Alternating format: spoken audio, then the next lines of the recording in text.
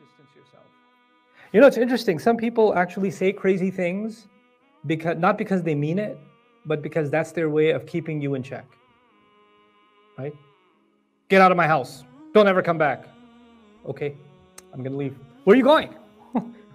You just said get out of the house. You just said don't come back. Yeah, don't be smart with me. No, I'm actually away. That's fine. That's another important thing, that sometimes heated exchanges are not under your control or my control. Somebody's going to lose their temper. Somebody's going to lose their cool. They're going to explode. There's nothing you can do about that. But one thing you can do is distance yourself.